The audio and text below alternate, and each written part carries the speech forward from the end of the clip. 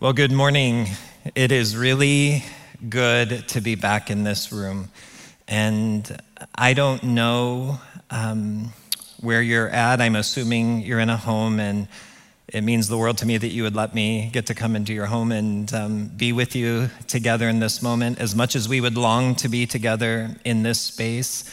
But I was able to participate in the worship that you just experienced, and it was my prayer as I was sitting over there that the same anointing, the same presence of Jesus that was so tangible in the sincerity and the authenticity of this time of worship that we experience in this room, it was my prayer that in that same way you were able to experience the presence of Jesus there, whether you're by yourself or gathered with family or a friend. But we know that the Holy Spirit can transcend space and time.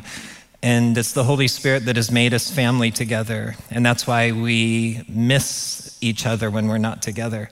But it's the Holy Spirit that is in us that makes us feel and keeps us close together even when we're apart. So until the day that we get to regather together back in worship, we know that the Holy Spirit is maintaining that unity, that oneness together that we share in Jesus. And so to be back in this space feels like home. I have a privilege of being in a lot of different locations in my new role, but there really is something right and life-giving about getting to be back here. And I'm so thankful for Pastor Brad and the team that allowed me the opportunity to come back. And I pray for you daily. And in my conversations with Pastor Brad, I hear in him the heart of love and pastoral commitment and care for all of you, for those who call this their home, but a heart for the city and a heart for the world. That video that we got to watch a minute ago is really just a statement. It's a profound statement of God's gracious blessing and provision in a place through a people over a long period of time that has added up literally, and I don't say this for anything more than stating a fact, it's literally tens of millions of dollars over the last 4, almost 5 decades that have gone out of this place in ministry generosity that others might know and experience the love of Jesus. So this morning, I get to be part of starting the Advent series. And you probably know this, but the word Advent is a Latin word, comes from a Latin word, adventus, which really spoke to a period of time when a king or an emperor would make a visit to a city or a location. And in preparation for the king's arrival, they would use the term adventus, that the emperor is arriving, that the emperor is coming. So they would make themselves ready. They would want everything to be just right for the arrival of the king. And so in light of the truth of Christmas, that we have the arrival of the king, so to speak, the early church made a decision that there should be a season of preparation for the coming of the king, and so they called it Advent. Use that word, the arrival, the coming of the king. And so they had to pick a date. They had to pick a time. And so I don't want to ruin it for anybody, but we really don't know for sure when Jesus was born. We know when he died and rose again for sure, but nobody really knows when he was born. So we do know that we have like maybe a 1 in 365 chance that it's right. But they landed on a day, and they landed on December 25th for this reason.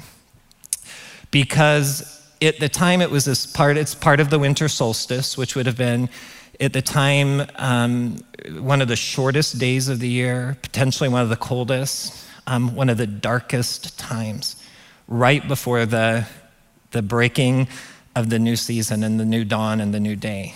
And so they picked the 25th very strategically because it was symbolic to the darkness that permeated things, the sense of despair that comes with, will the light ever get here? Will we ever get through this season of cold and never-ending darkness? And so when we think of the first Christmas, it really embodies that kind of scenario, because the Bible tells us it was in the days of Herod that Jesus was born.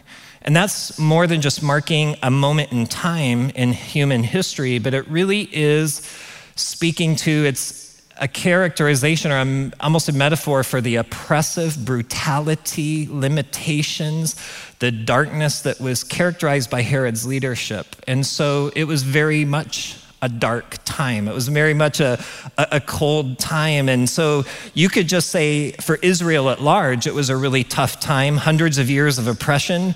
But for Mary and Joseph personally, it was a really difficult time. Could you imagine being in the last weeks of pregnancy and your husband says, we're gonna go on a 2-day donkey trip? And she says, well, where are we going? We're going to go to the DMV. That you're going to go on a 2-day donkey trip to go to the DMV. So how exciting is that? That on a national scale, it's very hopeless, but on a personal level, there's all this anxiousness, there's this uncertainty, there's this anxiety, there's this stress. So in the context of the first Christmas, there was this longing, this waiting. Will the Messiah ever come? Will things ever be made right? Will righteousness ever prevail? Will justice ever be realized? And so it had almost taken so long, hundreds of years of waiting, hundreds and hundreds of years of silence, no prophets speaking, that they began to question and maybe even wonder if this was ever going to happen. And so the question, when? When is this going to happen? When will things be made right? And people have that question today in our moment in time. Not comparing hardship per hardship and trying to take our scenario and say it's worse than other places, but it's an unusual time and people have that question. When? When are we going to get a vaccine? When can we stop social distancing and having to wear masks? When can we gather back together in fellowship and in worship? And when can we go on a vacation again? And we ask the question, when? We don't like waiting.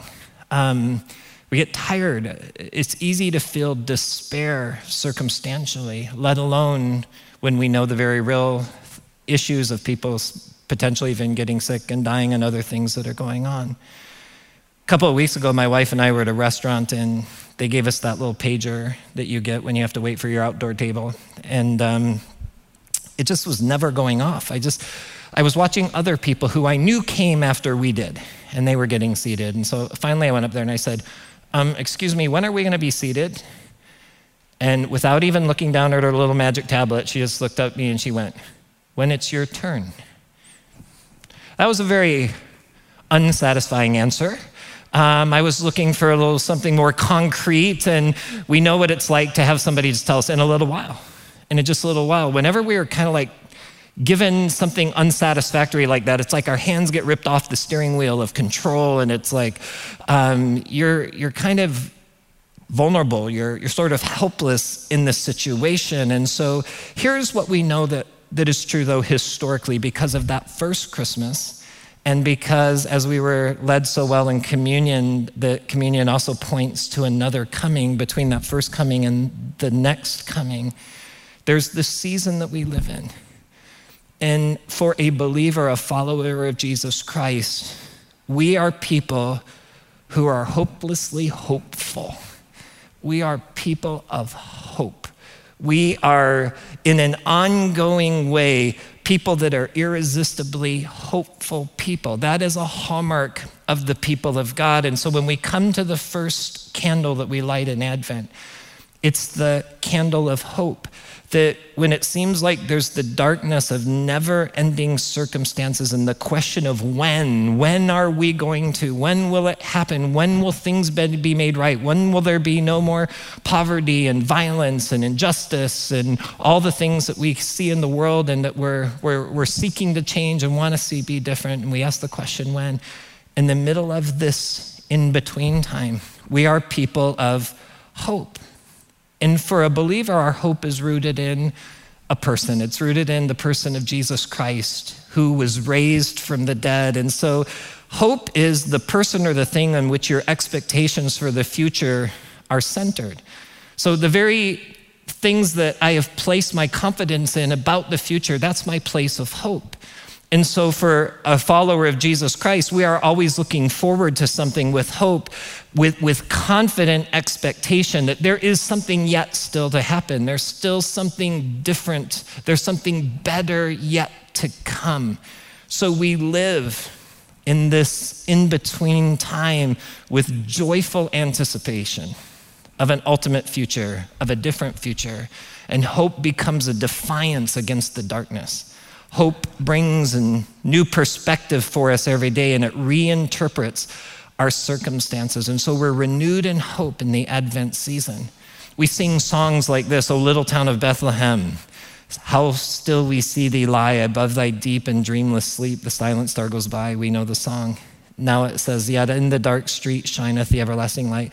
The hopes and fears of all the years are met in thee tonight. That this juxtaposition of fear and yet hope, the tension of very real darkness, yet the anticipation of a brighter light that's dawning and coming. O holy night, we get these words, a thrill of hope, a weary world rejoices. That in the weariness, the exhaustion, the fatigue, the struggle, there's the rejoicing of hope. Because without hope, we become vulnerable to despair. And despair is something unique, but not unfamiliar to a lot of people's lives. But despair is when pain is without purpose and hope is lost. So despair is you're choosing to believe and act as if the future is just going to get even worse, more so than even the present. And so for a believer in Jesus Christ, we have foundational hope because we know there is still something yet that's coming even as we experience the presence and the goodness of God in the moment. I'm going to ask you to turn in your Bible to Lamentations 3:21. I'm so thankful for Pastor Brad's teaching gift. He's very smart, very intellectually capable, well-studied, a scholar. So I'm going to go for some low-hanging fruit today. I'll leave the heavy lifting for him.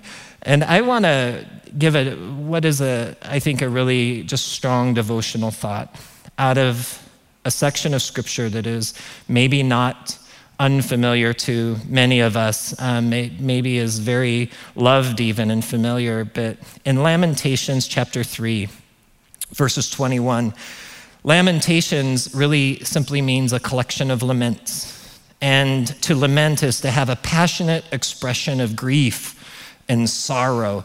And we could spend some time talking about what lamenting is and why it's even significantly even a part of a believer's life. And there's a whole book in the Bible devoted to it. But someone once called the book of Lamentations the book of pain, a poem of pain, because Lamentations really is 5 poems in a row. The first 2 and the last 2 are acrostics. And so that means they start out with the letter of the Hebrew alphabet, each line does, and goes from there. So if we used our alphabet, it'd be like A. The first verse would be A, and then a word that would start. So acne, something really bad, and it would just kind of spell it out. The middle chapter, chapter 3, is a triple acrostic. So that means there's 3 per line. And so it's really triple the volume. But in the center of this book of lament is this little ray of hope that breaks through. Because the book of Lamentations, many people feel like it was written and could say with confidence that Jeremiah the prophet wrote the book of Lamentations. And he's called the weeping prophet. It's because he spent 40 years of ministry weeping over the sins of Jerusalem, over the sins of Israel, and we really don't have any record of anybody coming to faith in God or returning back to God, turning from idolatry under his ministry. So for 40 years, he's got an unpopular message. He's telling them this: judgment is coming. Judgment is coming. And they don't like that message, so they throw him in a pit. He spends a big chunk of his time in a dungeon up to his armpits in mud. And so for almost 40 long, painful years, he's preaching, repent, O Jerusalem, or sudden judgment and destruction will come upon you. And then the Babylonians come. And they destroy the city, they destroy the temple, they tear down the walls. Jeremiah watches this violent deportation of so many of his friends and colleagues. People, citizens of the country are hauled off, and now Jeremiah is walking amongst the ruins and rubble of the city, and he goes outside the city up the hill looking over the ruins, and he weeps, and he cries, and he writes. And what we have written is the book of Lamentations as he looks over the city. And this was a dark day in the history of Israel. And Lamentations reflects the devastation of that moment. But yet in verse 19 of chapter 3, right in the center of all this pain, this questioning, this evoking of sorrow before God, this lamenting, he says these words, I remember my affliction and my wandering, the bitterness and the gall. I well remember them, and my soul is downcast within me. Now listen to this. Yet this I call to mind, and therefore I have hope. Because of the Lord's great love, we are not consumed, for his compassions or his mercies never fail. They are new every morning. Great is your faithfulness. So I say to myself, the Lord is my portion, therefore I will wait for him. It's interesting in verse 21, he says, yet I call this to mind, and therefore I have hope. And in verse 24, it says, the Lord is my portion, therefore I will wait for him. The New King James and other translations translate it this way. They says, therefore I will hope in him, because it's the exact same word that's used in both verses. One is translated, and therefore I have hope, and the other is translated, and I will wait for him. Waiting and hope are synonymous oftentimes, because it's in this interim. It's this tension of the now and not yet. I'm waiting, I'm expectant, and I'm fueled by hope. So he does two things to nourish hope in his heart. I call this to mind, and I say to myself. Two things he does that builds hope.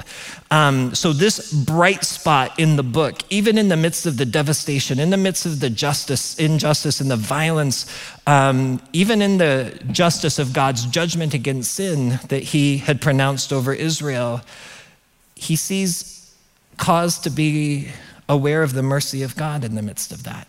Because he says, God, if it wasn't for your mercy, we wouldn't even be alive at all. There would be not even a remnant left. There would be no hope for a future if it wasn't for your great mercy. So how did he cultivate hope? And this is where I want to get really practical and just encourage you today. The first thing is, he said, I call this to mind. By saying that, he's saying this isn't naturally something that's in my thoughts. I have to require of myself to put it there. It's like my emotions don't have brains. My emotions can't think for themselves. My emotions don't have faith. So I have to step in and I have to think about something intentionally, because I never feel my way to faith. I have to, with understanding, put my faith in. I have to believe in something. And so I call this to mind. That a lot of times we say we walk by faith and not by sight, and we get that, but we walk by faith and not by feelings.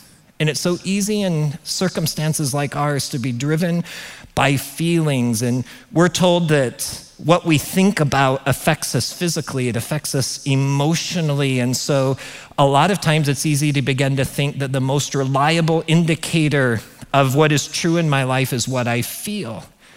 And that's not the case for a follower of Jesus. I feel like God's forgotten me. I feel like God's far from me. So that must be true, because I feel that way. Jeremiah is saying, I feel like this, God. It seems to be, but I call this to mind, and I have hope. I remember.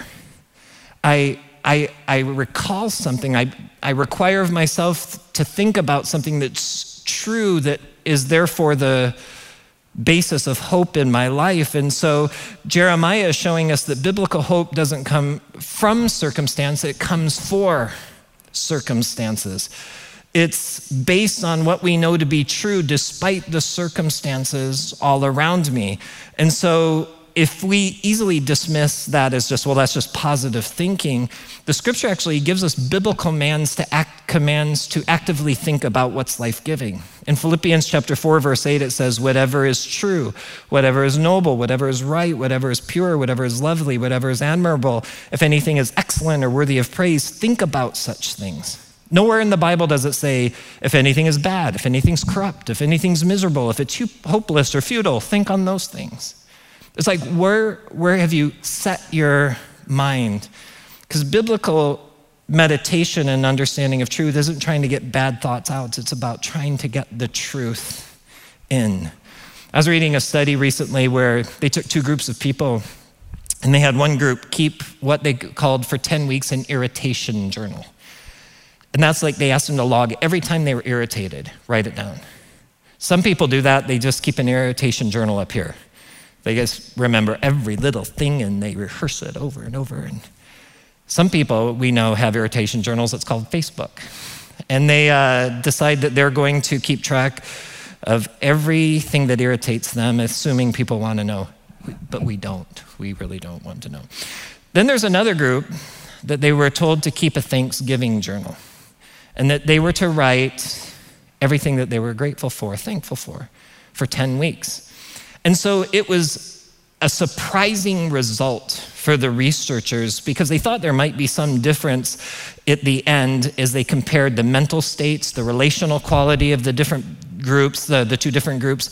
But they found that the grateful people had increased energy levels, slept better, were less depressed, physically healthier, emotionally healthier.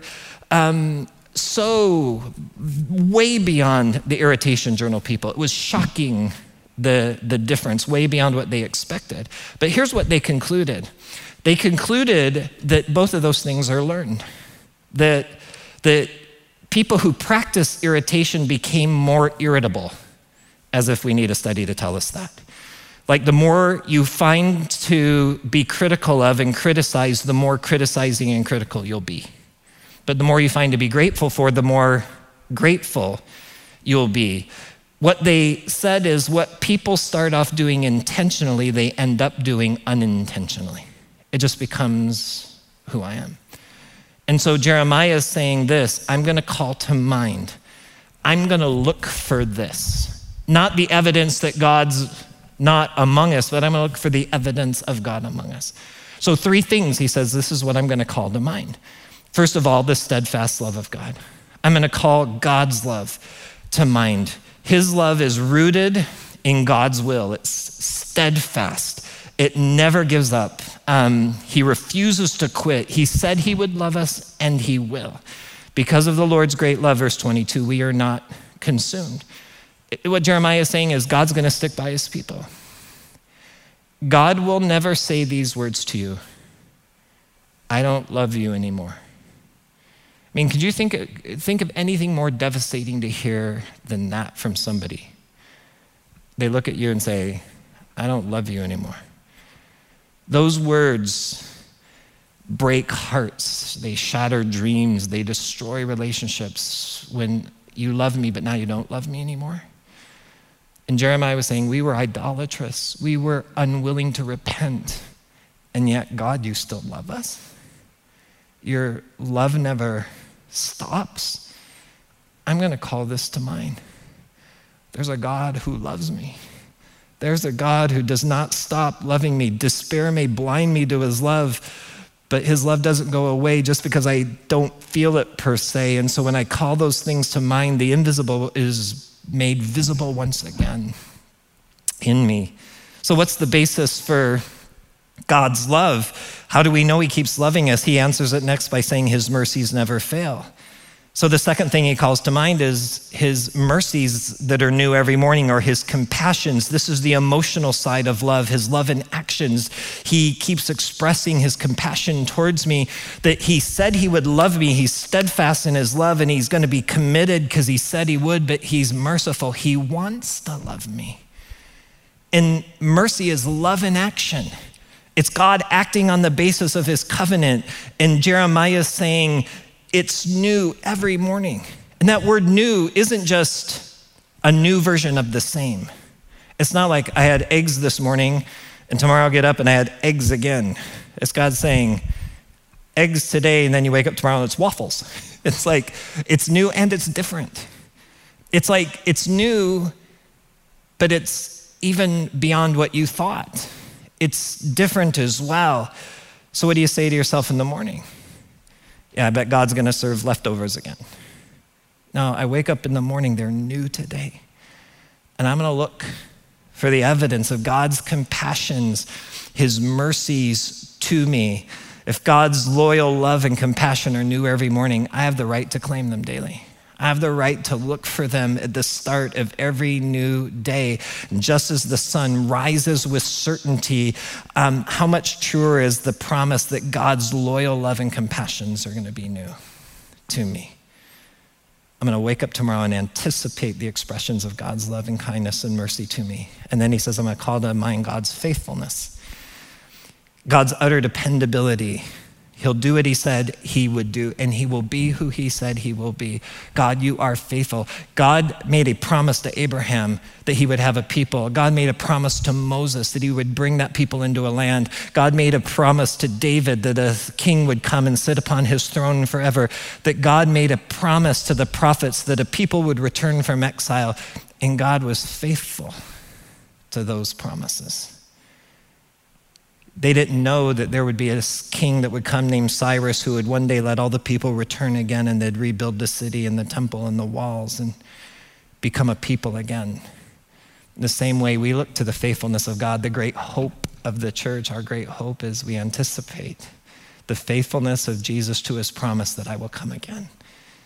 There's the preparation now for the advent of the king who will return once again.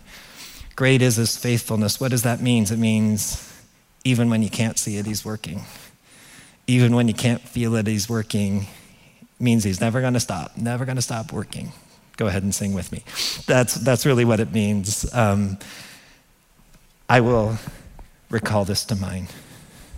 The steadfast love of God never ceases. His mercies never come to an end. They're new every morning. He's faithful. And then I'll say to myself, and I'll finish with this. Verse 24, I'll say to myself, so I'm going to think these things, but I'm going to speak. I'm going to preach to myself. And he says, the Lord is my portion. I'll wait for him, or I will then hope in him. The Lord is my portion. What is he saying? He's saying, God, you're enough for me. The word portion is an interesting word because it's the same word that's used throughout Israel's history to describe the land of promise. God was going to give them a land and divide that land into portions for each tribe and then each family within the tribe. And this land is my portion. And now my land has been taken from me. I don't have my home anymore. But yet, God, I still have a home because you're my home. You're my portion. You're the one who sustains me. You're the one who keeps me going. It's in you that I feel secure. It's in you where I matter. It's in you where I'm loved and valued. Psalm 90, Moses wrote the psalm that said, Lord, throughout all the generations, you have been our home. What he was saying is that we've always had a dwelling place, even when we were enslaved in Egypt, even when we were wandering in the wilderness, we really had a home. Even though the land is being stripped from us here, you're our home. Because home is not just a place, home is a people. It's who you're with. And God, you've not forsaken us. God, your righteous judgments have come against our sin, but we are not consumed. You're our portion. Psalm 73 says, my flesh and my heart may fail, but God is the strength of my heart, my portion forever. That psalm, he wrote in the context those words of looking at the world around him and seeing the wealth of the wicked and the prosperity of the unrighteous, those who, the enemies of God, seem to have everything going for them. But in his renewed perspective of putting his eyes back on the covenant-keeping God that he worships and serves, he said these words, God, even when I'm weak, you're my strength and you're my portion forever. So I will wait for you. I'll be renewed in hope in you because you're enough for me. Even though I've lost this, I've not lost you. I'll wait. I'll keep waiting. The longer you wait, the easier it is to maybe lose hope. I don't like waiting. Sometimes I'm shocked at how impatient I am. Have you ever gone to Disney World and thought, I'm paying a lot of money to wait, just waiting. But to wait on the Lord is not just marking time. To wait on the Lord is to experience the developing work of the Spirit within us, to experience a strength that lifts us and that we soar. Verse 25 of Lamentations 3 says, the Lord is good to those whose hope is in him, to the one who seeks him. So it's good to wait quietly for the salvation of the Lord. It's good to be renewed in hope. Hebrews 10:37, for in a little while He who is coming will come, and he will not delay. Just in that first Christmas, there were those who waited in confident expectation that God would fulfill his promises, and light broke into the darkness. The cold, the never-ending seeming darkness came to an end. The light came, and it became life to us.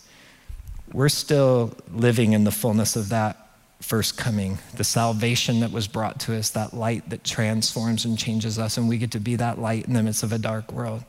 And we don't lose hope, because in the midst of what looks like even the ruins of culture and all the other things around us, we are irresistibly hopeful people, because we live with our heads lifted up, anticipation of the blessed hope, the coming again of our King and his enduring kingdom. So the kingdom's breaking in. It's manifesting all around us, wherever Jesus is enthroned and worshiped as King. And so we get to do that in our own hearts, in our own homes, right where you're at. And I'm going to ask you to pray with me. And maybe you would even lift your hands and you would say, Jesus, in this place, in my own heart, in this very room, in this house, this apartment, amongst my family, with my roommates, wherever I'm at, Jesus, I want to enthrone you as King in my praises. I magnify you. I worship you. I say the things that are true about you. God, that you are good and that you're loving and just in all your ways. God, that you have been faithful to every generation. God, you are new in your mercies. Your compassions are fresh and always available to us. You're our portion. You're our enough. Even when my heart and my flesh seem to fail, God, you are the strength of my heart and my portion forever. And I lift my head in anticipation of the glory yet to be revealed, with confidence of a day that will surely come.